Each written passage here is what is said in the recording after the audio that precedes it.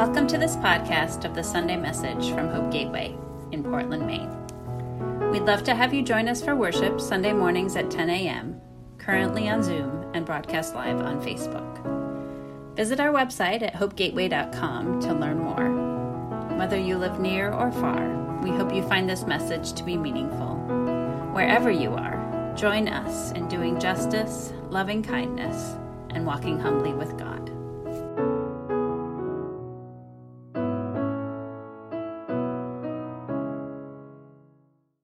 Good morning, everybody.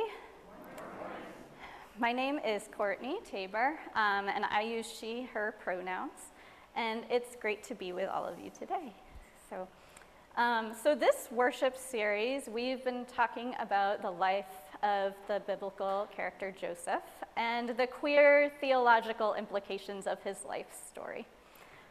Ophelia started us off last week by laying the groundwork for us for Joseph's story.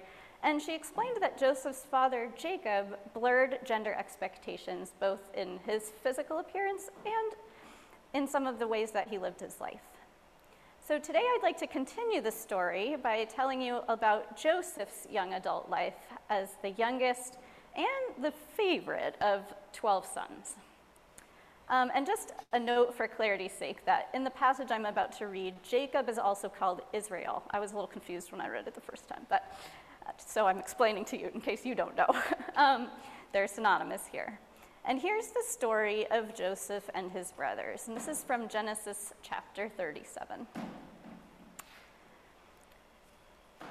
Jacob ended up settling in the land where his father had lived as a foreigner for many years, in the land of Canaan. Here now is the story of Jacob and his family. Joseph, when he was a young man of 17, often shepherded the flocks along with his brothers. One day, as he was with Bilhah's and Zilpah's sons, his half-brothers, he decided to report back to their father about things they were doing wrong. Now, Israel loved Joseph more than any of his other children because he came along when he was an old man. So Israel presented Joseph with a special robe he had made for him, a spectacularly colorful robe with long sleeves in it. But when his brothers saw that their father loved him more than the rest, they grew to hate him and couldn't find it in themselves to speak to him without resentment or argument. One day, Joseph had a dream. When he told the dream to his brothers, they hated him even more. Joseph said, "Please listen to this dream I had. There we were, binding sheaves in the field.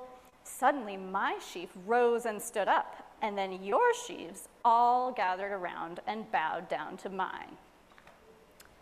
Joseph's brothers were pretty annoyed, and they said, "Are you serious? You think you are somehow destined to reign over us? You think you're going to be our king?"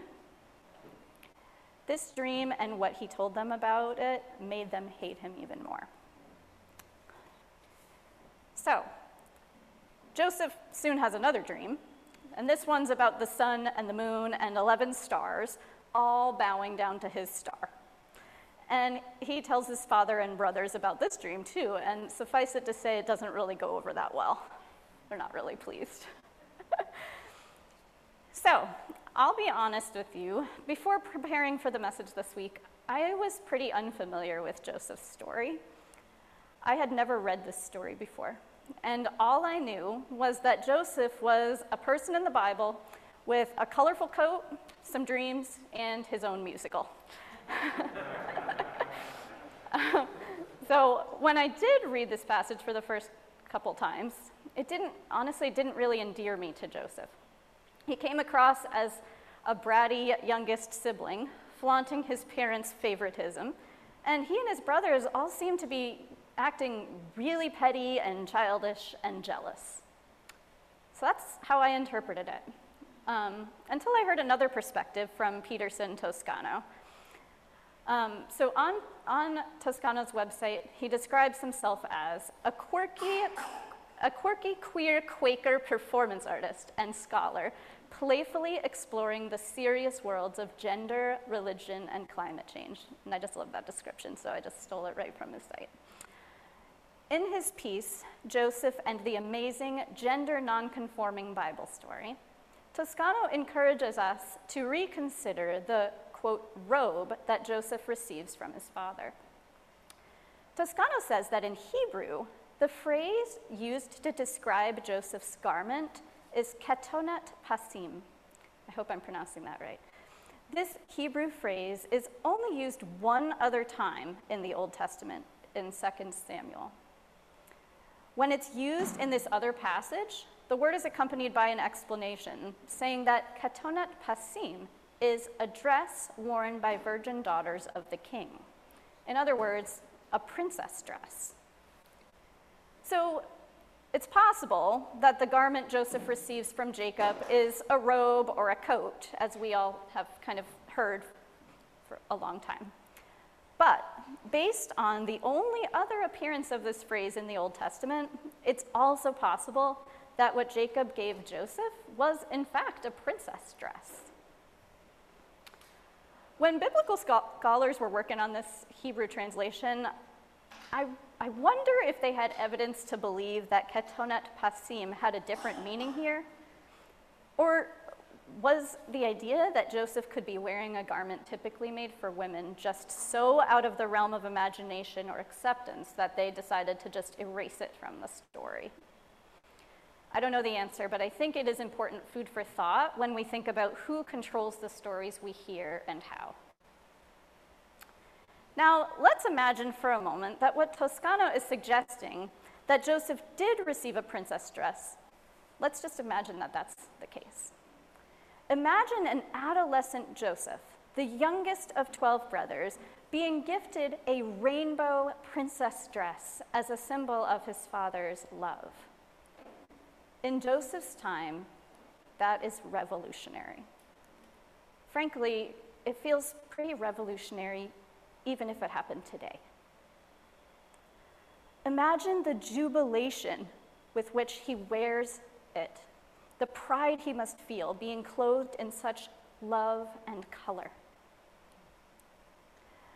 Imagine Joseph showing it off to his brothers and to the world. The story seems a bit different now, doesn't it? With this slightly different interpretation of just one word, the story that at the first read was one of ego and jealousy, it becomes a story of bold joy. Taken in this light, the hostility from Joseph's brothers also becomes something much more malevolent and hate-filled. I think we're going to look into that a little more next week and what comes of that. For now, though, I want to think about what this gift of a princess dress says about the relationship between Jacob and Joseph. This gift, this bold, rainbow-colored, extraordinary gift, shows not only a depth of feeling, not only a show of preferential treatment, or not a show of preferential treatment, but actually an affirmation of Joseph in a radical way. This gift from father to child says, I see who you are and I love you for it. In fact, who you are is so beautiful that you shouldn't keep it to yourself. You should share it with the world. A love like that, there's tenderness in it. There's openness. There's not just an acceptance, but a full embracing. It's quite a powerful example of divine love. How often are we able to give that kind of love? How often do we receive it from our parents, to our children, from anyone in our lives, really? It's not easy to give that kind of love because it requires us to let go of our expectations and let go of the world's expectations, to give somebody that full, radical affirmation. Yesterday, I was listening to a conversation between Glennon Doyle and Brené Brown on the We Can Do Hard Things podcast. And they were discussing how truly being there for someone means kind of letting go of control and letting go of what we think they need, and instead saying to them, what does love look like for you right now? what does love look like for you right now? This gift of the princess dress is a bit like that, I think. Jacob likely has plenty of expectations of how his children should be existing in the world.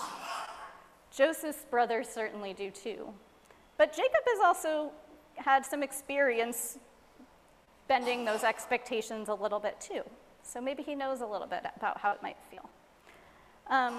And Jacob lets go of those expectations in order to give Joseph the love that he actually needs.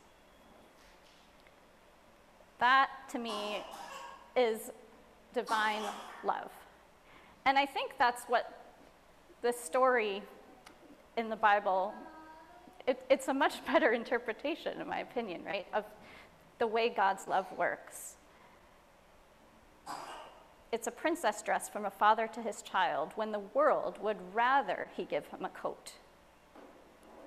God's love is a radical and affirming love. God's love delights in subverting the world's expectations. God's love isn't about jealousy and who's the favorite kid. It's about acceptance and embracing. So as we celebrate Pride this weekend, and as we commemorate the announcement of slaves' freedom from bondage on Juneteenth, and as we recognize Father's Day today, may our love be as radical and divine as a princess dress from parent to child. Amen. Thanks for listening to this week's sermon. To hear more about Hope Gateway and to discover how together we can do justice, love kindness, and walk humbly with God, visit our website at hopegateway.com.